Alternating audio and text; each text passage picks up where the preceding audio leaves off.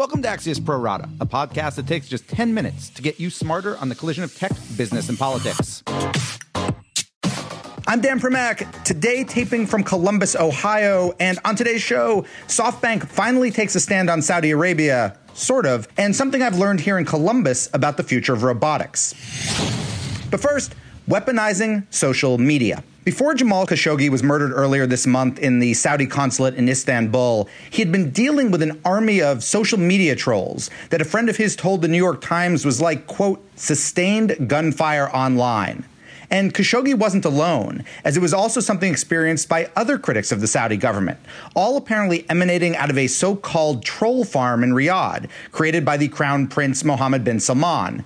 And they weren't alone, as all sorts of other regimes in other countries have begun using social media to silence and intimidate critics. Some are authoritarian, like when the Myanmar military used Facebook to build public support for ethnic cleansing. Now, some is done in democracies, like in Mexico, where political parties use bots and fake accounts to influence political elections there. And some are done by authoritarian governments to affect elections in democracies, as we saw with Russia in the US 2 years ago, and who knows, maybe next week. The bottom line here is tech companies and social media companies are paying attention and trying to fight this, but they've often been either too lax or too slow. Misinformation has always been a key component of bad political actors, but it's social media, which can be manipulated so easily via smartphones, that is probably the most powerful misinformation tool ever created. In 15 seconds, we'll go deeper on this with Sarah Fisher, Axios media reporter. But first, this. Axios chief technology correspondent Ina Fried shares breaking news and analysis on the most consequential companies and players in tech, from the Valley to DC. Subscribe to get smarter faster at signup.axios.com. And now, back to the Pro Rata podcast.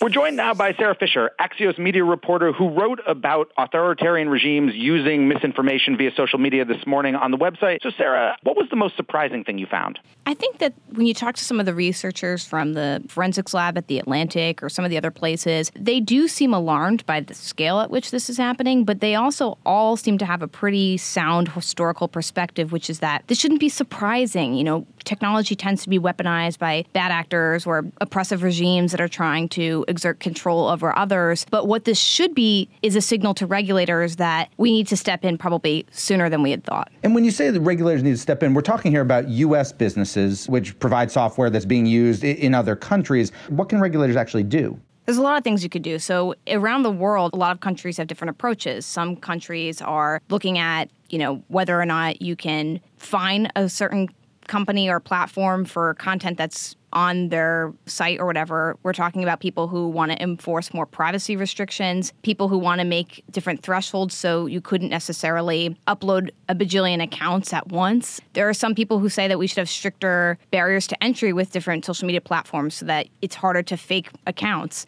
There's a lot of things that you could do with social media and to regulate it so that you don't have governments that are weaponizing it. But I think the biggest thing that we could do is also just holding these platforms accountable and trying to get them to self-regulate, because we're not going to have laws that are passed all around the world tomorrow. But in the meantime, we can't have elections happening in Brazil or in Mexico or in the United States or around the world be tempered with this because platforms just, quite frankly, aren't acting fast enough. Well, let me ask about two things, and I'll come back to the U.S. in a minute since we have elections coming up in a week. But take the example of Myanmar, right? And Facebook's obviously, I think, rightly gotten a lot of criticism for its slow response there. The fact that it didn't have people on the ground who spoke the language, who understood what was really happening. Do you think that has chastened Facebook enough that there is not another Myanmar somewhere right now that is using Facebook in a similar way? Or is that probably happening somewhere else and it's just always one step behind? Oh, it's probably happening somewhere else and it's just always one step behind. And Facebook knows that. I mean, they call this an arms race. They are aware that there's always going to be bad actors. And in many cases, people who are tied to the government or are state-backed actors who are trying to meddle in elections. I think about what's happening in Brazil. There are elections coming up within the next few days. There have been reports that businessmen linked to one of the candidates is funding some mass dissemination of false news on WhatsApp, which is a Facebook-owned property.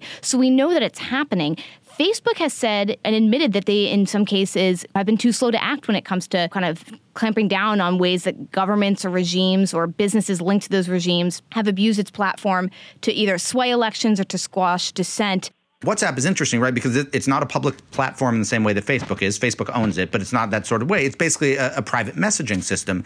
And there's nothing that I know of that if I happen to send you a text with false information that prevents you from getting that text or warns you that the information's wrong. Is there anything on something like WhatsApp that Facebook can actually do? There is, and they've been doing some things. So one is limiting the amount of people in which you can forward a message to. Maybe some other thoughts that people have thrown out there, limit the number of people to a group. WhatsApp, I think the group limit is 250 people for some of them. I mean, if you were to blast out some sort of fake news to 250 people, that's going to be pretty effective. So maybe Facebook changes that infrastructure and has it be, just 20 people or 10 people. There is a lot of stuff that they can do. But if you talk to some experts and researchers on this, they'll say it's really hard to measure how bad the problem is because a lot of these messaging platforms are encrypted end to end. So even if Facebook were to clamp down on ways that fake news can spread on messaging, in order to measure the effectiveness of it, truly, these researchers have to go into the field and just ask people word of mouth, what are you hearing and what are you seeing? And quite frankly, that's how they're measuring it at this point. We have elections coming up very, very, very soon here in the U.S. We've had some talk from some officials about how there's been, attempts at foreign interference, et cetera. And obviously there's individual stories out there that aren't accurate. That said, are you hearing about any sort of kind of major fake news, Twitter bot sort of campaigns here in the U.S. similar to what you mentioned in Brazil? Or is it the sort of thing you think we're going to find out about or realize in hindsight, but we don't see, unfortunately, before we go to the ballot box? Well, we know that the platforms have uncovered some stuff. They said that they found campaigns from state-backed actors, they believe, in Iran and Russia that have been trying to meddle in the 2018 elections. The DOJ just pressed charges on someone from Russia who they believe was trying to meddle in the 2018 elections using social media. So we know it's happening right now, but we also know that the platforms are being a lot more vigilant this time around, not only using more content moderators, but also, quite frankly, just better AI to get rid of some of this stuff. But of course, they're not going to catch everything. So I wouldn't be surprised if we find out a few months from now, hey, there was an ongoing campaign from a state-backed actor, whether that's Russia or Iran, to meddle in this year's election. That just, to me, seems like it's sort of an obvious thing that is probably going to happen. When we talk about authoritarian regimes, when we talk about Saudi Arabia or places like that, is there an argument to be made that a company like a Facebook should simply say, we're not doing business there. Our platform's not going to run there, either because the government has abused the privilege of it or because we don't think our platform will operate the way it should in your country? There's absolutely a case to be made for that. One, Facebook has banned some military officials in Myanmar from using some of its platforms because they've found that they've been abused. But two, when I talked to academics yesterday and the few days leading up to that piece, they were saying, look, Facebook is a company, and not just Facebook, Twitter and other social media platforms that were born in the United States and were created under the guise of a government that is democratic and is not, one where they had to anticipate some of these really autocratic abuses. And so when you go into a government in Myanmar or in Saudi Arabia or elsewhere, you have to anticipate ways that your platform is going to be abused. And what these researchers were saying is that they don't think that these platforms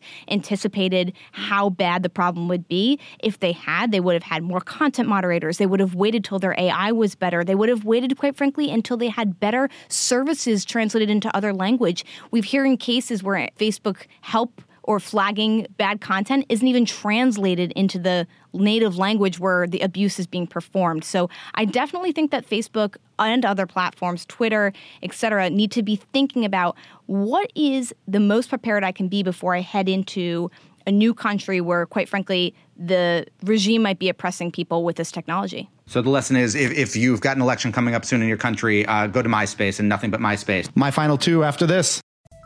Axios gives you the news and analysis you need to get smarter faster on the most important topics. In our unique Smart Brevity format, we cover topics from politics to science and media to tech. Subscribe to get smarter faster at signup.axios.com. And now, back to the Pro Rata podcast.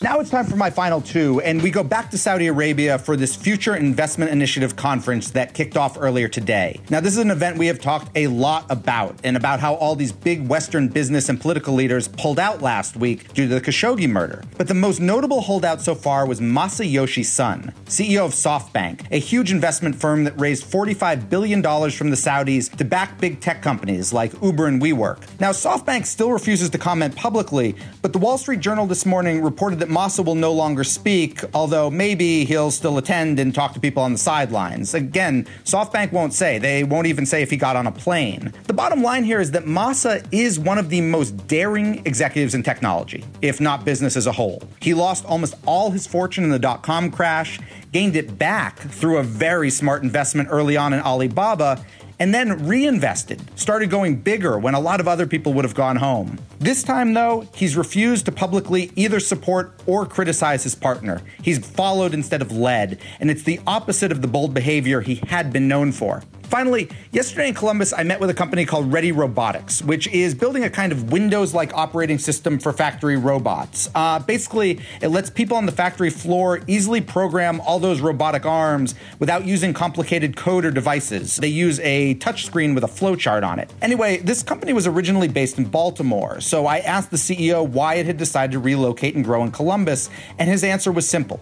Customers. He says most of America's factories are still in the Midwest, and at worst, a day's drive from Columbus. And it's the sort of tech business, he said, that would really struggle to succeed on the coasts, which is where almost all other tech companies refuse to leave. And we're done. Big thanks for listening. And to my producers, Tim Shovers and Adam Gracia. Have a great National Boston Cream Pie Day.